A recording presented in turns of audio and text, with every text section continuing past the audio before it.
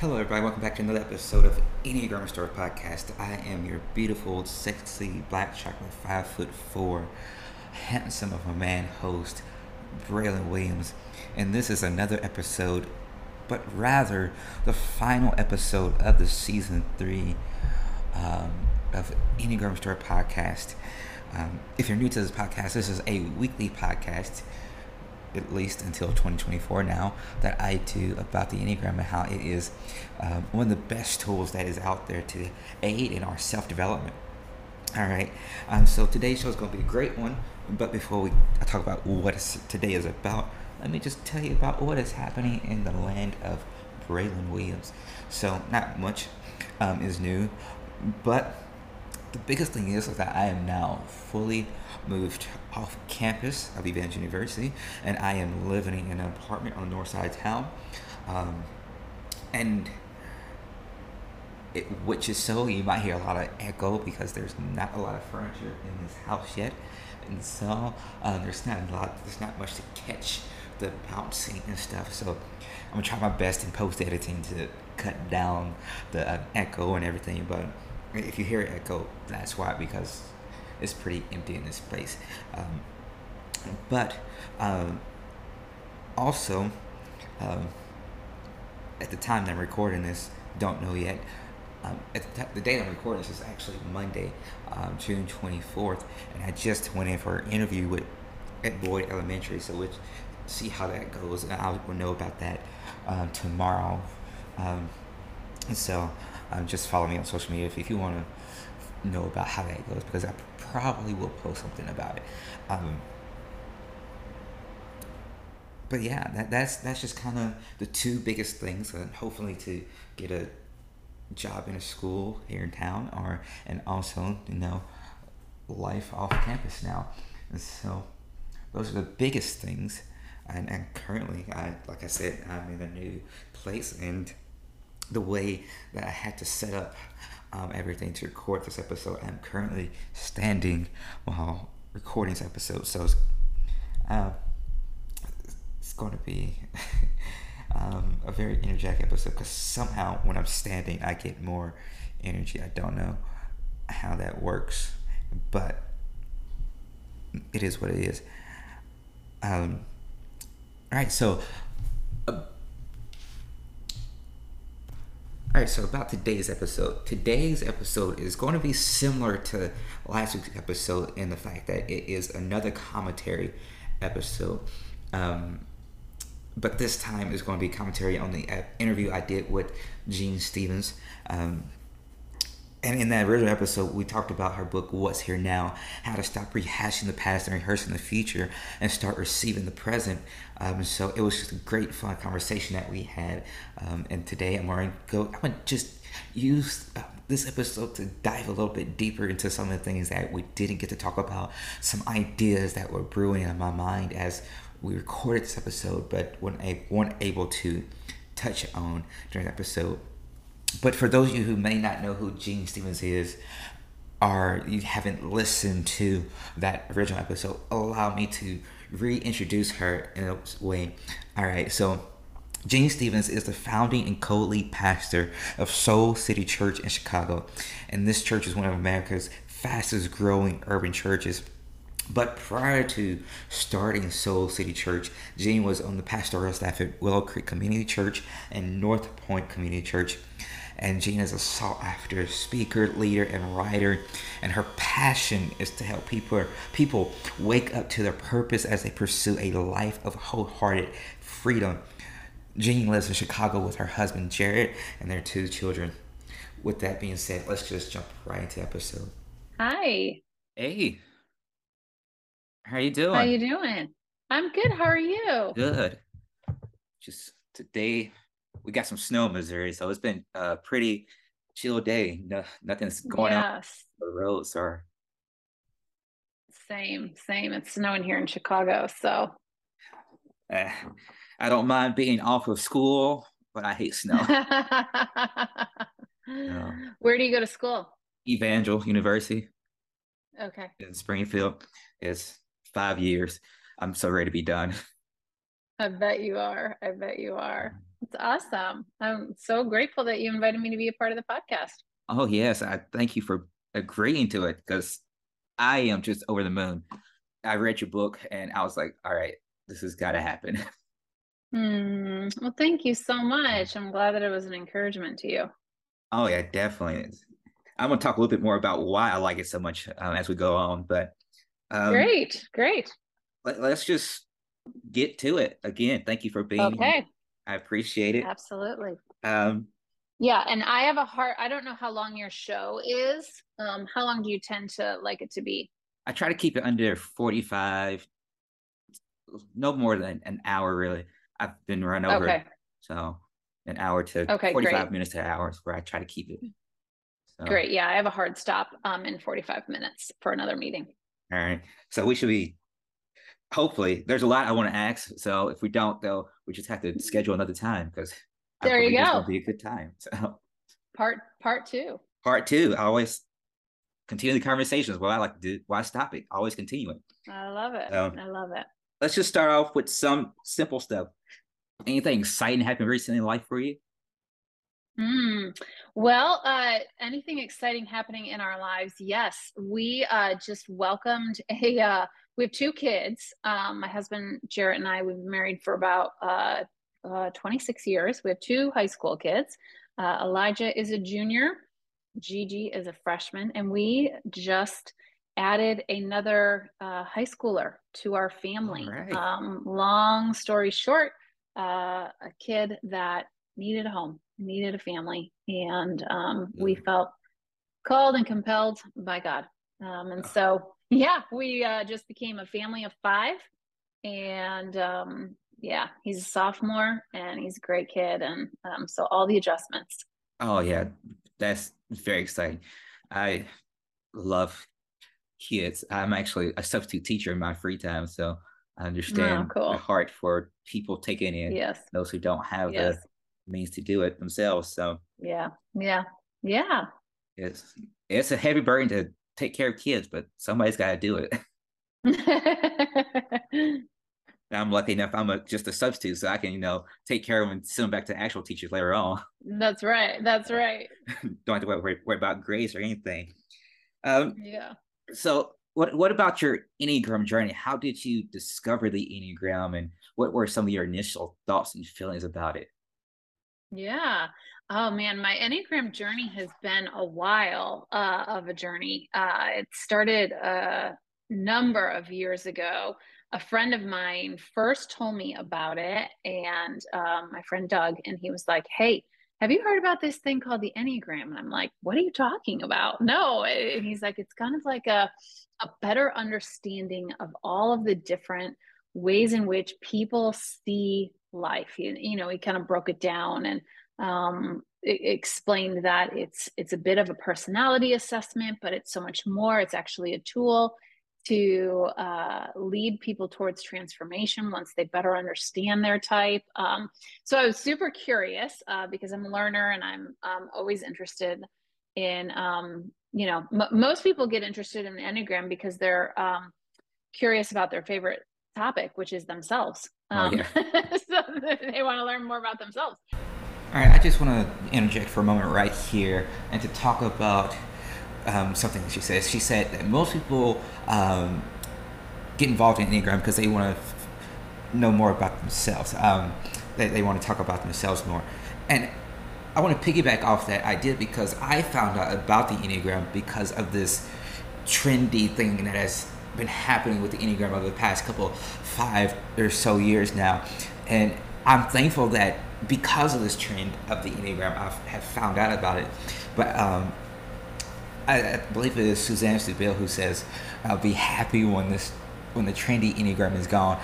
And yes, I will be happy when the trendy Enneagram is gone because it just seems so superficial. Like people are just getting into it for conversation starters, for to say I match this vibe of this TV show character, this movie character, to really just have fun with it.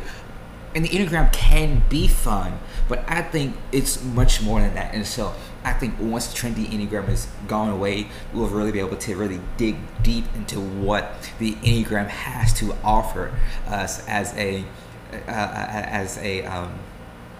society. And so I was super curious, and he said, read all of the types, and the one like the downside, like the vice, whichever number you read that vice, you read that shadow side, and you're like, ugh, that's so me, but I don't want anyone to know that that's Yeah. me. He's like, that's your number. Oh He's yeah. like, it's better than any assessment you take. So I read about all the nine types.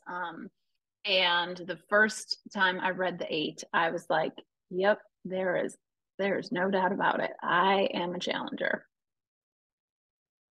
Oh, that is good. I am an eight too, so I know the heart of eights is like, for me Yes. especially, is vulnerability. I've been working on it, but I hate it. It's like, and Yeah. then also the idea of control, which I'm gonna tell you about something that bugged me with your book about that idea, but we'll get to that later. So, but it was a great book and Yeah. I loved it, Yeah. like I said. And Mm, I believe that it was great timing that I found you, because I actually heard you first on Typology podcast with Ian Morgan Crone. mm. That's where I heard you. Yeah. And so Yeah. I was listening to that as I was working one day, and I was like, this is good. Because you said something in there, and you said this in your book too. It was talking about how most of us really aren't here, and you start realizing that you were on the door of exhaustion, tiredness, and you felt Hmm. like the work of God was deteriorating the work of God in you.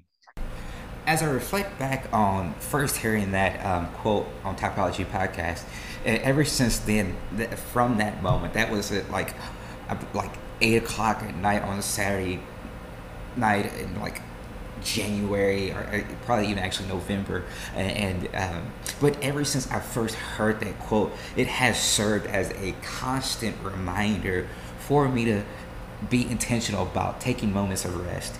Every time I feel like I'm not resting enough, the first thing that I think of in the snap of a finger is that quote.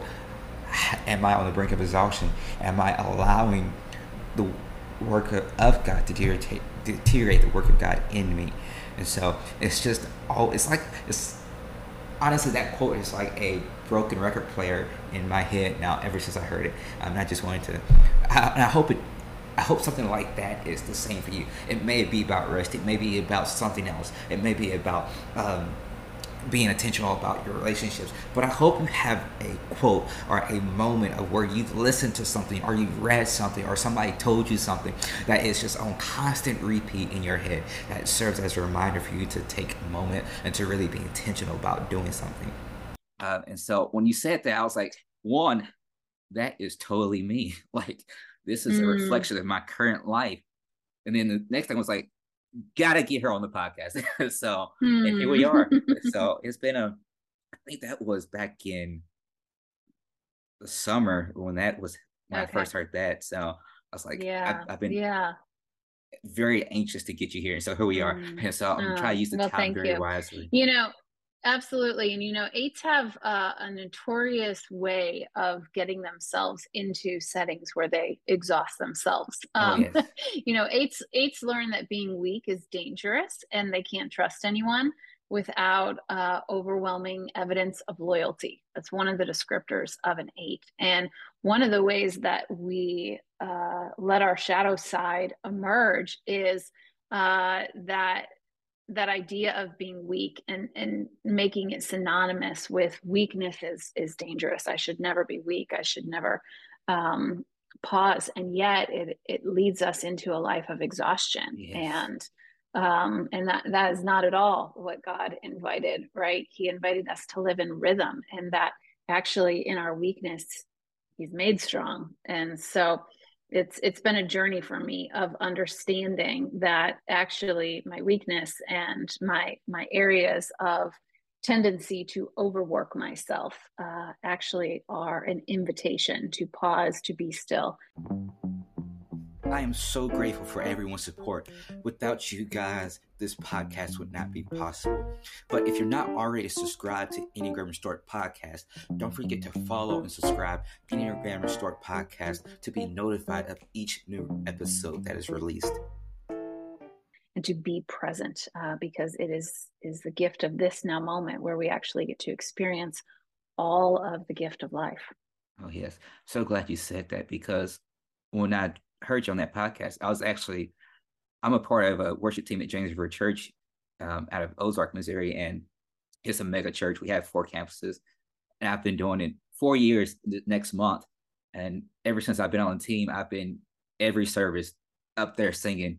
And I was on a sabbatical for the first time in ever during this time when I heard you. And it's like, it's so true, because it was during that time when I was doing nothing but going to work, then going back home. And it's like, there's nothing for me to do. But that's when I found the most power, when there was nothing on my calendar. It was just me and what was there. So that's a good word. Yeah. Yeah. So, next thing I want to know is, what was pastoral work ministry always your go-to career? Was that like in the back of your brain from a little kid to the time you actually did it, or was there something else that you wanted to do and you just kind of moved into the calling of pastoral work? Yeah, not at all. I never would have imagined myself in ministry. I grew up really drawn to the performing arts, and so all things musical theater and acting and singing and everything, that kind of went around that realm. And it wasn't until a mentor in my life when I was in high school actually said, "Hey, you know that you're a leader, right?" And I was like, "No."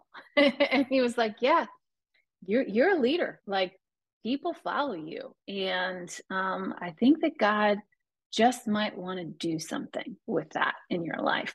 And it was the first time that I had somebody point out that spiritual gift of leadership in my life, and that it was there for a reason and an intention, that God had given it to me, and that what God deposits, God wants to then see fruit come from it, right? Yeah. That there was supposed to be something to come from that gift in my life. And so, yeah, it was not at all what I thought I was going to do or wanted to do, but slowly by surely, I began to really listen to those promptings. I began to put myself in settings where my gifts could get used for ministry. And eventually I was like, wait, I think that guy might be right. I think that mentor might be right. I think that all of these experiences have been preparing me to use these gifts for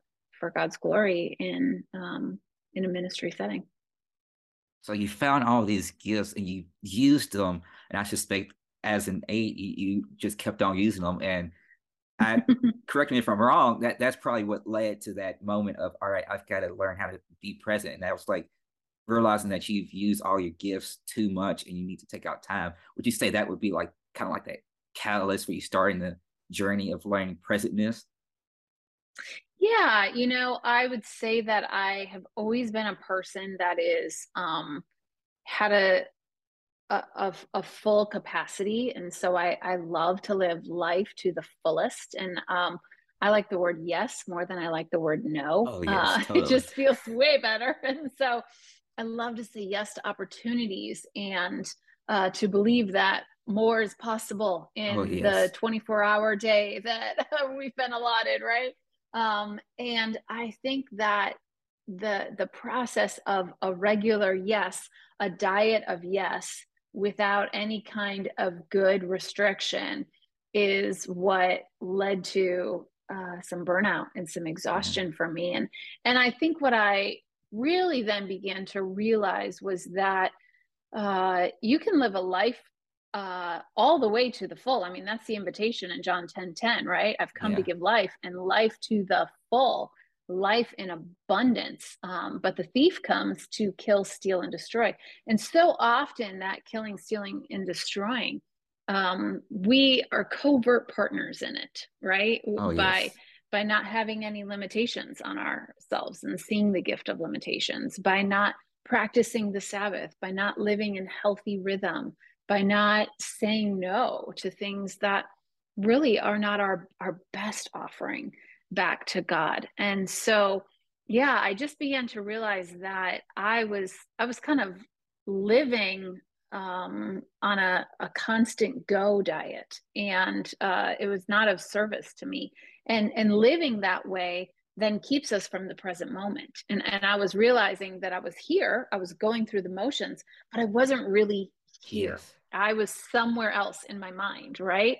My body was in the present moment, but my mind and my heart were either rehashing the past or rehearsing the future. They were going over all the things that had happened, or they were anticipating all the things that might happen out Yeah. in the future.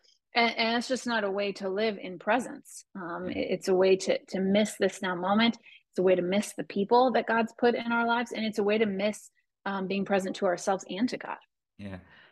I don't know what it feels like for you, but for me, like when I am present and I'm like right there, not focused on the future, not even thinking about the past, it almost feels like I'm in a movie. Like it's that sweet Mm-hmm. moment of you're in a rose field Yeah. or like your dream moment. It's like Yeah. feels unreal.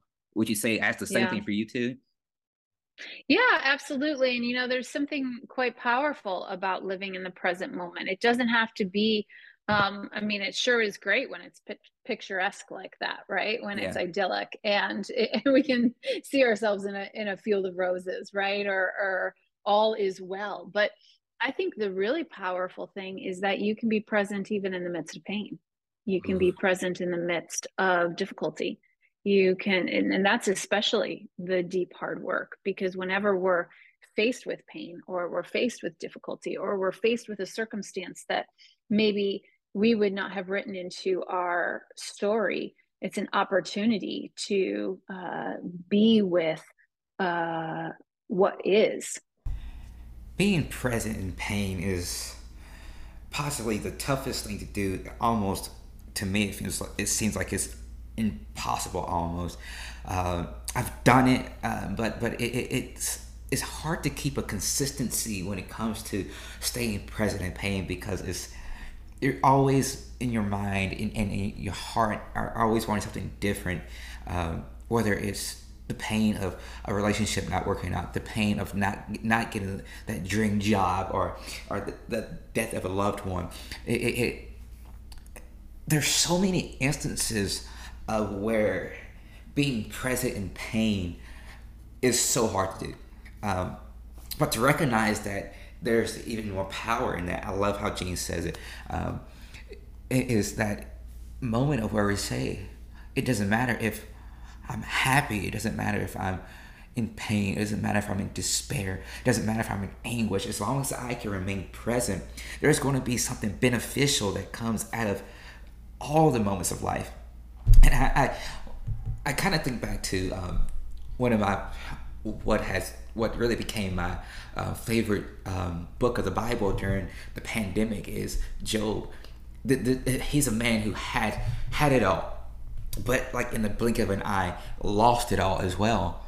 But even then, he didn't try to think. He wasn't thinking about what he had or what he could have had in the future, but he just remained present in it all.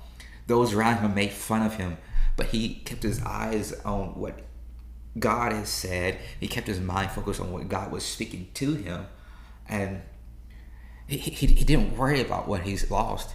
Of course, he had sorrow because he lost his family and his well-being, but he remained present in his pain.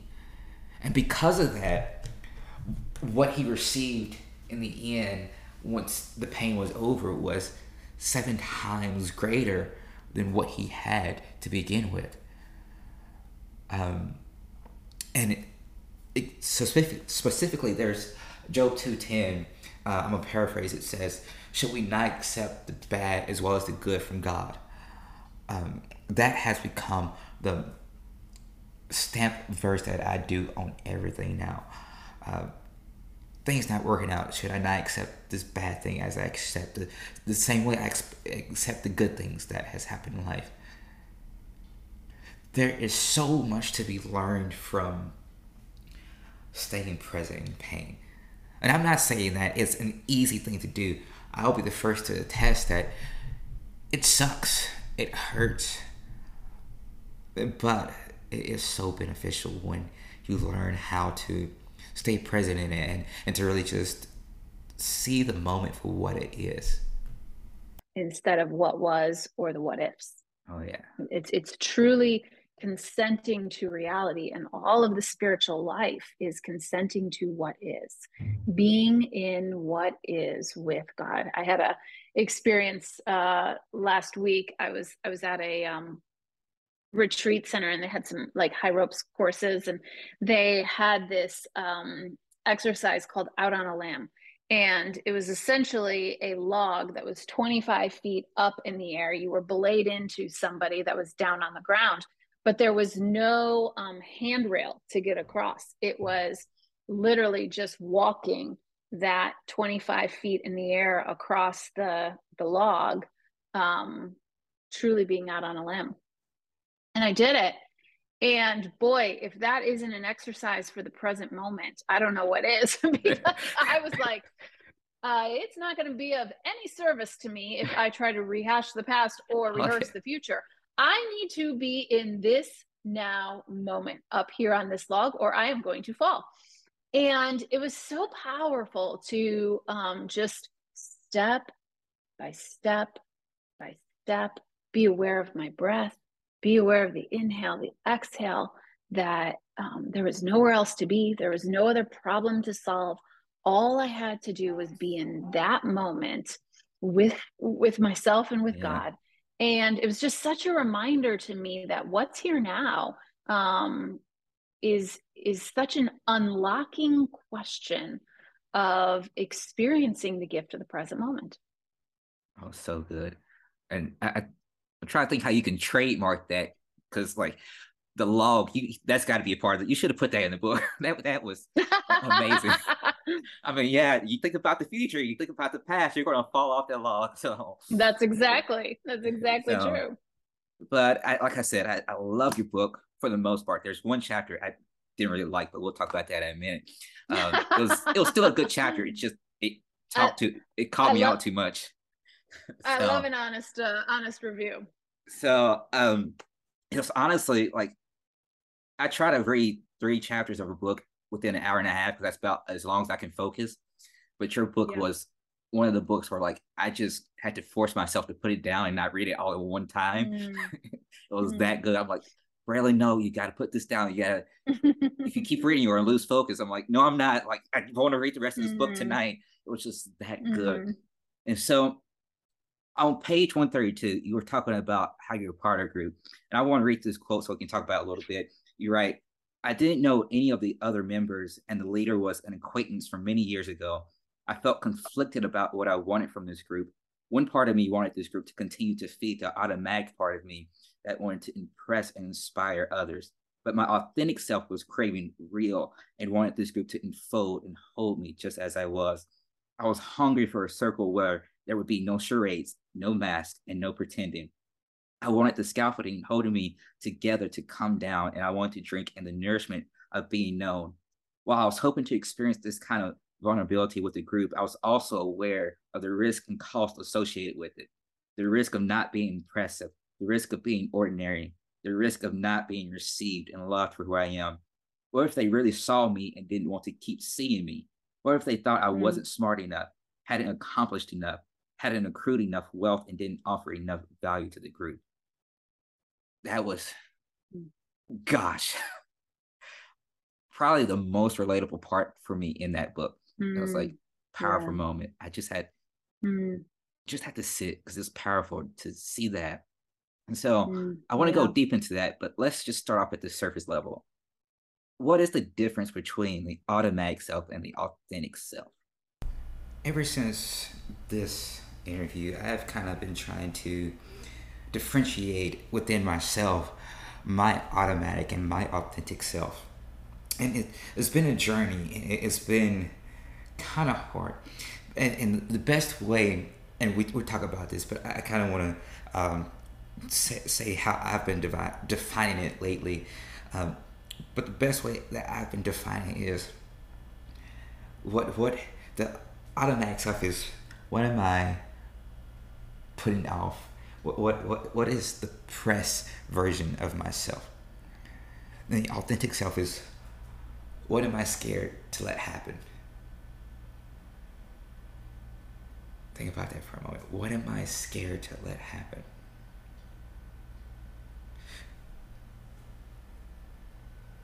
For me, one of the biggest things is I'm scared to really be seen for who I am. And so I'm putting off these different personas, this different image, and I admit it's not the best way to live. But there's a craving that I want that's deep within me that I simply cannot have because I'm afraid to receive what it takes to have that craving satisfied. And I'll talk a little bit more about this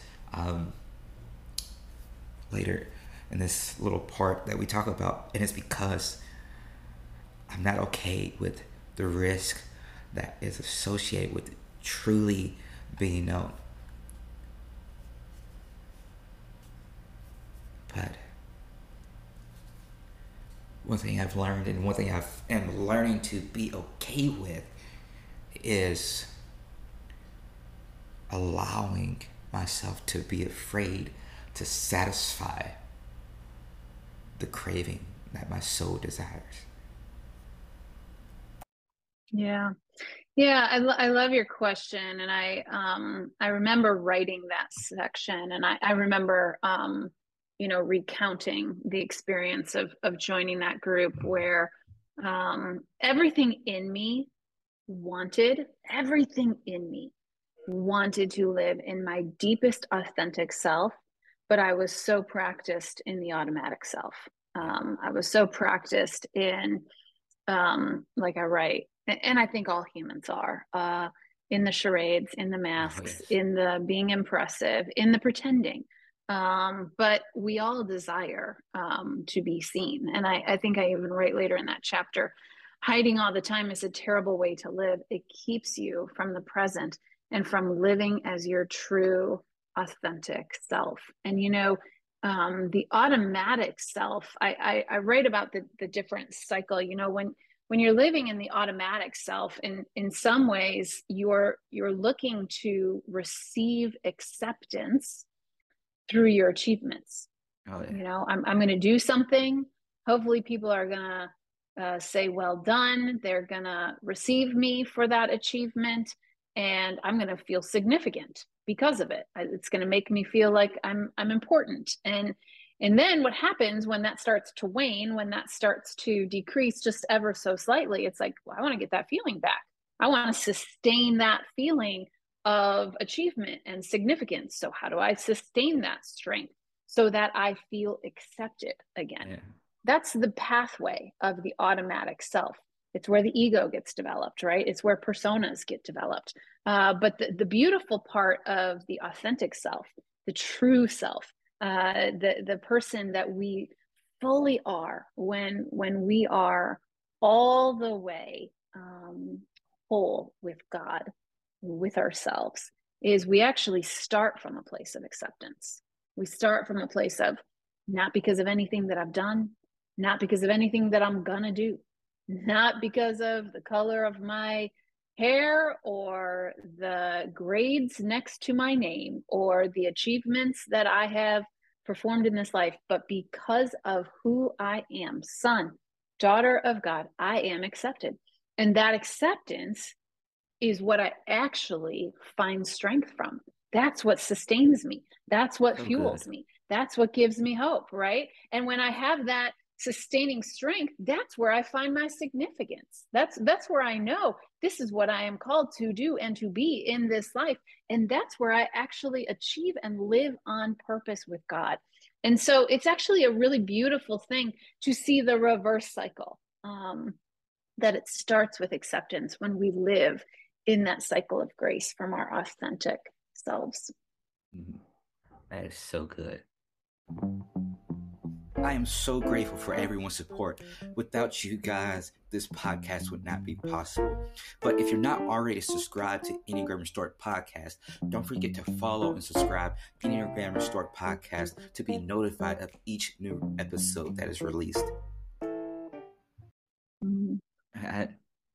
We see people portray characters on the screen all the time, but I think the greatest screenplay we see is just reality. Humans being Mhm. different from who they truly are. And I am Yeah. be the first to say I am guilty of that. Like I Yeah. hide so much of Yeah. my true self because I think either it's not valuable at the moment, or if I show my true self, people will see me as weak because I'm the person who people Mhm. come to for advice for a life. I'm like, Yeah. I feel Yeah. like I can't be the person who needs advice when I give the advice. And it's that, Yeah. again, authentic self and being vulnerable enough to say, hey, we are human beings. First and Mhm. foremost, we are childs of the living God, daughters, Mhm. sons of Him. And so that's just so well said. Yeah. Um, Yeah. And I would say, the interesting thing is that we all think that what people are drawn to is perfection, but they're oh, not. oh, What we're actually drawn to is imperfection, because in imperfection, we see authentic vulnerability. And we're more drawn to, oh, you're just like me, imperfect, figuring it out, in need of grace. And we're more compelled to step into relationship with somebody that's imperfect versus somebody that presents themselves as perfect. that's good. But we don't think we are. A lot of times we always think like Right, we're right. like, we've got to find that perfect person who's no flaws. That That's perfect right. friend That's who right. shows Mm-hmm. who has everything Mm-hmm. together. Keeping up with the Jeffersons, Mm-hmm. not Mm-hmm. Jeffersons, the forget the saying. Keeping up with the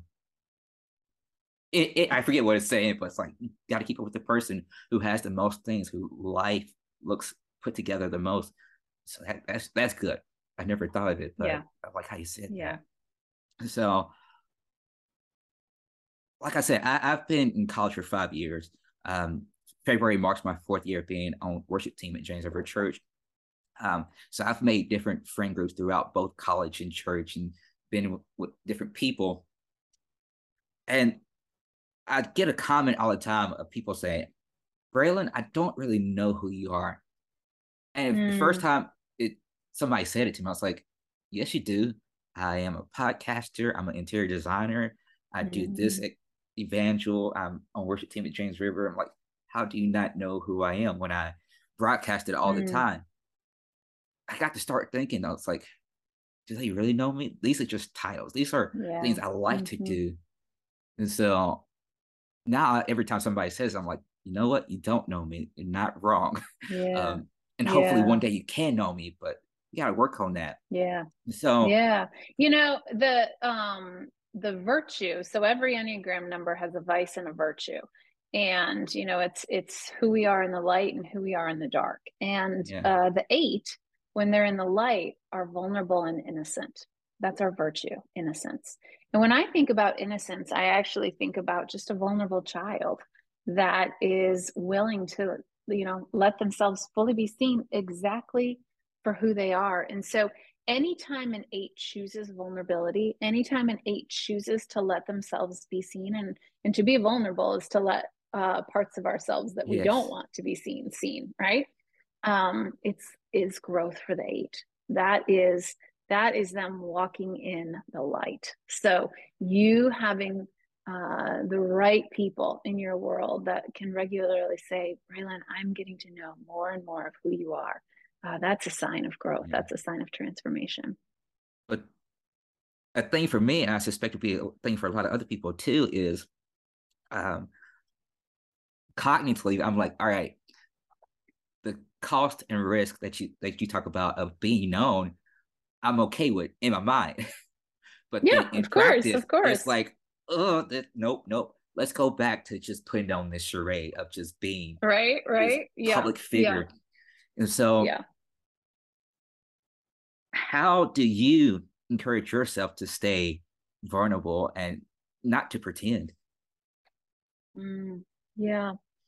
I think for me, some of that. work is, and even in the book, I give this little graph of what it looks like to be in the automatic self and then what it looks like to be in the authentic self. And I kind of even give descriptions, right? The thoughts, the actions, and the words of the automatic self, and then the thoughts, actions, and words of the authentic self. And so anytime I notice any one of those things, like for example,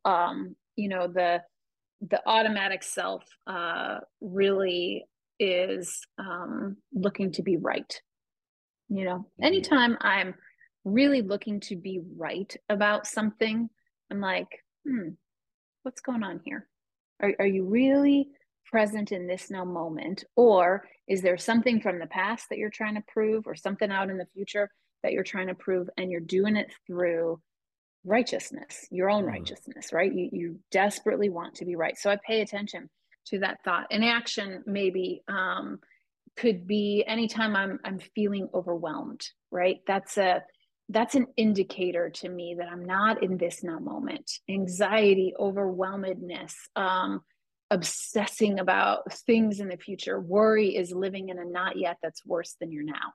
It's the very definition of worry. There's some kind of not yet that hasn't happened yet, but I'm making it even worse in my mind than my now moment, oh right? yeah. That's usually an indicator to me that I'm not being present. Or then words. Whenever I find myself saying like things like I should or I can't, it's hard, it's not my fault, things like that, those are all indicators to me of the automatic self that I'm not really here in this now moment. But when I can breathe, when I am experiencing peace, it's like this mistake that occurred is an opportunity for learning. So I'm not looking at it through the lens of shame. I'm not looking through the lens of blame. I'm actually looking through the lens of curiosity and learning. Um, I realize I'm grounded in this now moment. I'm actually receiving the gift of even this mistake that I don't want anyone to know about it. There must be something for me to learn in it. Actions like I'm going to just have appreciation for Yeah. others and for what they bring or what they don't bring into my life. Instead of wanting to change them or adjust them or have them be different, I'm going to just bring appreciation into this relationship. Words like, how can I grow? What can I learn? I'm choosing to do this versus I should do this.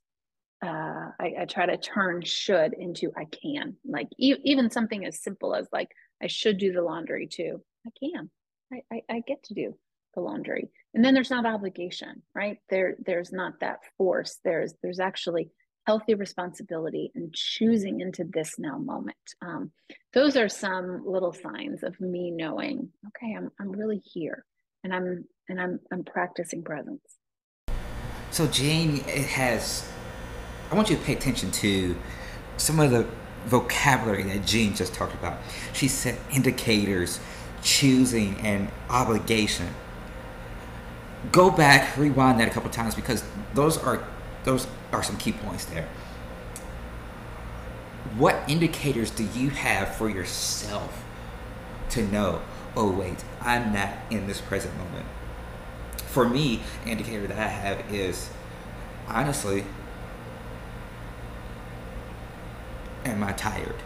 Um, I've come to realize that if I'm feeling sleepy, if I'm feeling like I need to just go to bed, that's an indicator that I've been too mentally exhausted because I've either been thinking about the future or been thinking about the past too much, or I've been doing a combination of both too much.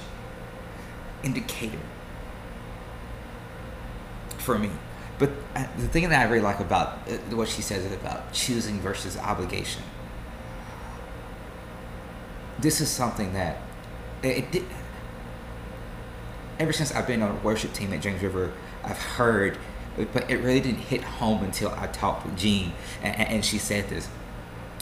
We have to say it's like we don't have to be on the stage every Sunday. We choose to be because there's a blessing that comes from it. Because that choosing allows us to receive something that we wouldn't have received had we not made that choice. So I just want to encourage you, go back, listen to that little part again, and really take note of those vocabularies that she just said. Um, and well, we're about to get a little bit funny here. We're talking about laundry. Ooh, that's good. I might have to steal that laundry one because ooh, when it comes to getting laundry done, I'm the Nobody worst likes to about do it. it, right? Like I've got clothes I washed last week still in the basket because I haven't put them away. So I'm like, I can put them away. I'm gonna start saying that. Hopefully, it'll Yeah, get done. So, totally.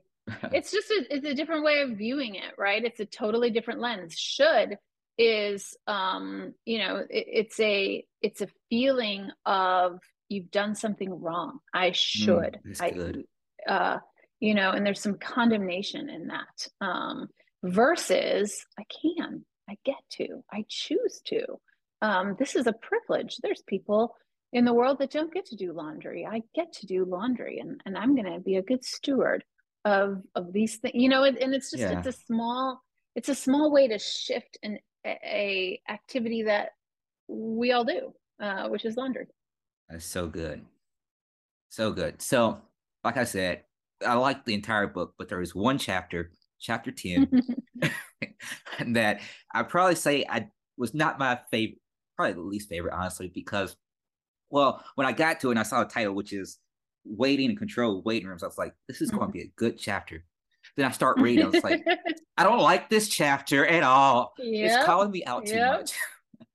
So, like, because there, I don't like attaching the word hate to a lot of things, but if there's two things I hate the most, it's waiting and not having control over life. Yep. Common symptom Yep. of aches across the board is, we have to Yep. have control, and if we don't, we feel like again we're weak or Yeah. we Yeah. are too invulnerable. Um, and so you talked about a process and there with the releasing and the responding and renewing. Hmm. Um, Yeah. I should have wrote this down so I could talk about it a little bit here, but kind of talk about that process a little bit. And then, if you would, any advice that you would give for somebody who might be stuck in one of the phases of that process? Yeah. Because I find myself stuck in Yeah. releasing a lot of times where I give it to God, but then I'm like, Hmm. I know you can take care of it, but I've got to take it back. So, Hmm. Yeah. Yeah. Yeah. I mean, I write in the book that when God invites us to wait, he also invites us to release our will. And it's part of the prayer that Jesus taught us to pray, your will be done. yeah. And I'm really good at Jeannie's will be done. I'm Oh, really good at saying to God, hey, this is my will. This is what I'd like you to do. Could you just fall in line with this? But that's not what we're taught to pray, right? We're taught to release. And so much of the spiritual life with God is to consent to reality and to surrender. And anytime we are clutching, grabbing, forcing, um, you know, wrapping our fingers around this is how life must go. It is almost undoubtedly an invitation that there is something that you are holding on to that needs to be released. Um, and so that first process when it comes to waiting and control is just releasing. And sometimes it's just naming and getting clear on what are the things that I'm holding on to?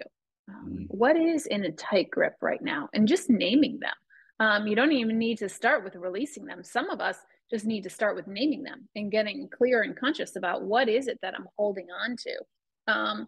And then from there is the action of responding. And I use this little quote from Eugene Peterson that says the assumption of spirituality is that always God is doing something before I know it. So the task is not to get God to do something I think needs to be done, but to become aware of what God is doing so that I can respond to it and participate and take delight in it. Now, this is extra hard for the 8 because we like to make things happen. oh yeah. But what this step is it's going, God's already at work. God's already at work. My invitation is to join where God is already at work. It's not to make it all happen. It's not to force it all together. It's to respond to where the Holy Spirit is already moving. And then the As I'm listening to this ongoing interview regular again to do this step of commentary, renewing I'm reminded of a is to song in relation to just, what Jean just said you know, about to God being allow at work, yourself to have the raw, by real, Ty and Tribbett. honest If he did it before, confessions of he'll do it again. Is what the what is lyrics working say. and what I isn't think working. You um, know, I forget what God I wants think the us title is. to come as we are, If he not did it come before, but polished within the and song by perfect Ty and all Tribbett, it put says, together. "If he did it before, And he'll so much do of it the again. process of Same renewal, God we have right to be now, able to bring the same God fullness of back then." ourselves so that God can So renew us. just to And so, that just popped in my yeah, mind as a I write sweet about reminder. how those So I three just thought I'd give really it to you work as with one another. something for you Yeah. to hang on to as well. And I like when I read that. It was kind of hard to understand first when I read it. I had to read it, had to go back and think about it because I think the reason why it was hard to understand is because I just don't like giving up control. So I was like, you know what, maybe Yeah, I understand what it's saying. I just don't want to accept it. And that's what this entire yeah, chapter was for me. It's like I understood everything, yeah. but like Raylan just did not want to accept it because it was so true. hmm I'm like, Yeah. Yeah. And I think the reason that I called it waiting and control is because anytime we're holding on to control, God's most consistent methods to help us release that control is to invite us to wait. It's all throughout the scriptures, right? David talked about waiting on the Lord over and over and over again. And spiritual waiting is not a lack of activity. In fact, spiritual waiting is one of the most active things that occurs. But it's hard for those of us that are generators of oh yeah, motion, right? yeah. You know, we have this mentality as ace, get it done. And if we have to wait, it's like, why wait when I know I have the full capabilities That's of doing right. it myself? You know, That's I right. can That's work right. something out to make the money come in. I can take another job. I can do Yeah. this, or Yeah. I can hmm make more time in the schedule to have more social things Right. with my Right. friends. It's Yeah. And productivity isn't bad. Productivity is good, right? It's taking this one precious life and yeah, living it to the fullest. But it is also when we use that as a way to avoid participating in what yeah. God is really inviting us to do. And I That's what we think have to that's pay a attention to. I think that's a key point where, like you said, we have to pay attention to that. It's like, are we using our productivity to actually be productive, or are we using it to avoid life and avoid Yeah. presentness? So that's a good word. Um, Mm. so I kind of skipped ahead in my notes a little bit, but I want to go back to what um some scripture, your go-to scripture. You talked about one that invites you to be present, but do you have more scripture that invites you to be present? Mm. Yeah. I often will go to Proverbs 3. Because it's an active opportunity to trust in the Lord with all your heart. And the questions around what's here now are what am I sensing in my body? What am I feeling in my heart? What am I thinking in my mind? And when I ask myself those questions, I pay attention to the answers. It pulls me back into this now moment. And the reason I like to use trust in the Lord with all your heart, don't lean on your own understanding, but in all of your ways, acknowledge him and he'll direct your steps. It really does also walk you through the question, what's here now, right? Yeah, Trust in the Lord with all your heart. What's going on in my heart? Like, is my heart afraid? Am I feeling fear? Am I feeling nervous? Am I feeling anxious? Am I feeling excited? Am I feeling hopeful? Right? What's here in my heart? Don't lean on your own understanding. Right? That's all about your mind. What are you thinking? What are you processing? What are you yeah, rolling over again and again and again? What conversation did you have with somebody last week that you're still replaying, right? Or that happened not just last week, but last year or 2 years ago, right? And so, what's your mind doing from a like understanding perspective, and how can you have God renew your mind? Right? The scriptures talk about renewing our minds, and so how can I not just come to whatever it is that I'm contemplating with my understanding, but God, give me your understanding, and you will direct my steps. And from there, it's like, what am I sensing in my body? where is God calling me to move?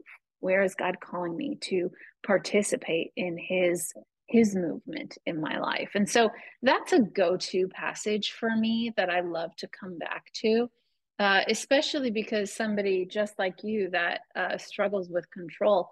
Trust is the letting go of control. Yes. Just like when I walked across that log, that story I shared earlier, it was a real trust that I can do this. I'm going to trust, one, that I'm belayed into somebody else. And so if I fall from 25 feet, they will step in. But I'm going to trust that if I go slowly, if all I do is concentrate on my steps, one in front of the other, that I have what is needed to move forward. Um, Faith is being hopeful of what we cannot see. Trust is being hopeful of what we cannot see. And most of us, we like insurance instead of assurance. Oh yes. But when we live in assurance, we're walking in trust that God sees all that we don't see, and is for us and is with us and is guiding us step by step. Oh, that's so good. Insurance versus assurance. I'm gonna start using that. I like that. Don't get insurance, get assurance. That should be That's like right. Geico's new That's right. line. Save There 15% you more on go. insurance. So, well, we're kind of getting close to time. So, we talked about a lot already. But what I want to know, is there anything that we have not talked about that you want to talk about? Yeah, thanks so much. I just would invite anyone that's listening to be reminded that it is possible to be present. It is possible. We have so many things that are vying for our attention. Probably one of the biggest is these little Oh gadgets. yes. I'm holding up my cell phone, right? And I think that so many of us let those phones be the boss of us instead of us being the boss of our phones. Say it again. You can, your phone is not your boss. You are the boss of your phone. You are the boss of your time. You are the boss of what you let in. And learning how to live in presence is possible, but it takes practice. The spiritual life that we're invited into is a praxis life. We are to practice being in the presence of God. And the beautiful thing about God's presence is that it's always available. Oh There's yes. no like special place that we need to go to. There's no special thing that we need to conjure God's presence. God's presence is always available. We're just the ones that aren't always available to God's presence. Oh yeah. And I would say to anyone that's listening, God is wherever you are. He is with you and for you. And oftentimes you're the one that's not there and being present. And so I would encourage you to pause, to rest, to just ask yourself that question: what's here now? What am I feeling in my heart? What am I thinking in my mind? What am I sensing in my body? And those three questions are an invitation to return to this now moment. It's an invitation to experience peace. We cannot experience the peace of God without practicing the presence of God. I just want to take these last few moments to just echo what Jeanne is saying about asking ourselves these questions of what's here now. What am I feeling in my body? What am I thinking in my mind? What am I sensing in my feelings? I have, ever since reading this book and doing this podcast episode with Jeanne, I have constantly asked myself the question of what's here now. It has been a thing that has grounded me the most recently. I mean, I first read a book in the summer of last year, and ever since reading that book, at least 2 times a day, have asked myself the question, what's here now? It never fails that I don't reflect on that question. Even so that these past couple of episodes leading up to the end of the season, I've installed a new segment called What's Here Now, a quick meditation of where we just together think about what's here now. It is such an unlocking question. And I just want to echo what Jeanne said real quick and everything she said this entire episode, but specifically that of asking the question, what's here now? Is so beneficial. It will unlock so much stuff for you if you ask yourself this question. And I don't know a person that isn't looking for some more peace in their life. I think all of us want some more peace, and especially it those is nines out possible. there. Yep. Right. So, Absolutely. um, Yeah. this has been great. I know we're getting close to time, so I'm definitely going to figure out more questions to put together because we're going to have to do this again someday. So I'm definitely going to be working real hard on that soon. But just got some rapid fire questions that I want to ask you before we go. What the first one is, what does the Enneagram mean to you? Yeah. The Enneagram to me, I said it earlier, it's a tool for transformation. It's a tool to better understand myself, to better understand the people that God's put in my life. And it's a tool for growth. It's not a tool to just go, well, I'm an 8, so you just better deal with the fact that I like control. It's an opportunity actually for me to transform and to pay attention to how might control shift in my life. Oh, that's so good. That's the entire tagline of my podcast. At the end of every episode, I say the Enneagram does not define you, but it brings restoration. It helps reshape your thinking and habits. So that is just, I like that. And that's the reason why I started this podcast, because when I discovered the Enneagram, it was that thing people saying, all right, this is who I am, just deal with it. I'm like, I don't think that's what it is. So, no. The next question, if you go back in time, what would you tell the younger you? That's a great question. I would say it's all going to be okay. Ooh. It's going to be okay. You're okay. God's at work. Yeah, enjoy the ride, even the pain. Even the pain is here to teach you and to grow you and to transform you. That's a word right there. Pain transforms. Mm-hmm. Next sermon. There you go.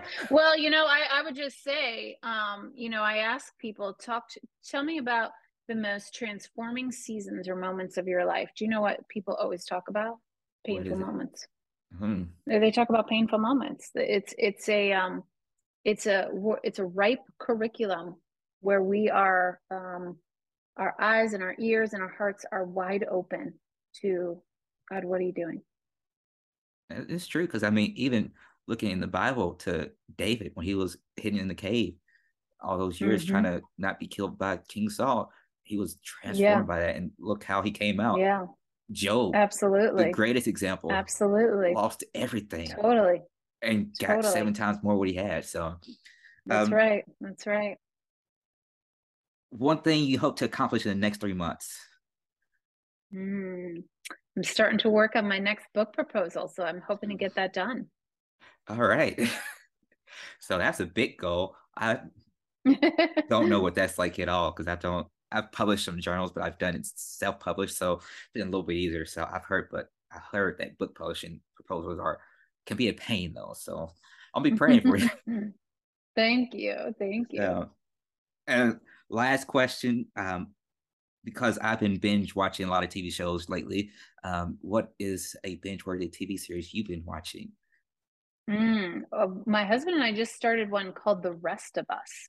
Oh. It's very interesting. It's called The Rest of Us, and basically there's kind of like a interesting pandemic that very different from the one that we all just walked through with COVID, that ends up destroying so many lives, and yet there's a handful of people that survived, and how do they live through this thing? So it's a really interesting show. I'm gonna have to check it out. Is it Netflix? I think it's Netflix. Okay. I'm gonna check it out. I think I've heard of it, but check it out, be sure. I'm always into just started new shows. My favorite show recently has been Abbott Elementary. So I've heard about that. I'll have to watch that.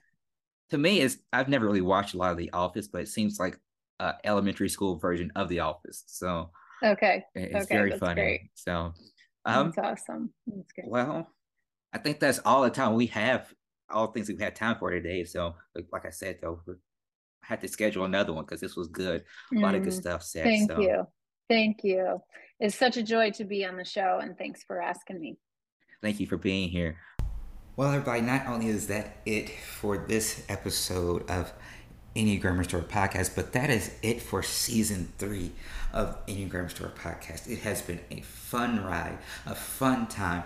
We've talked about the subtypes. We've had conversations with some great women of faith, great women of the Enneagram. But there's a whole lot more to come in 2024 when season 4 releases. So it's going to be a great time in the future. Before we go, though, I want to say again thank you to Jeanne for being on the show. It was a great time talking with you. We're going to do it again someday, hopefully next season. If not, we're just going to have to do a special episode. But if you have not read Jeanne's book, What's Here Now, How to Stop Rehashing the Past and Rehearsing the Future and Start Receiving the Present, I really want to urge you to get a copy of it now and read it.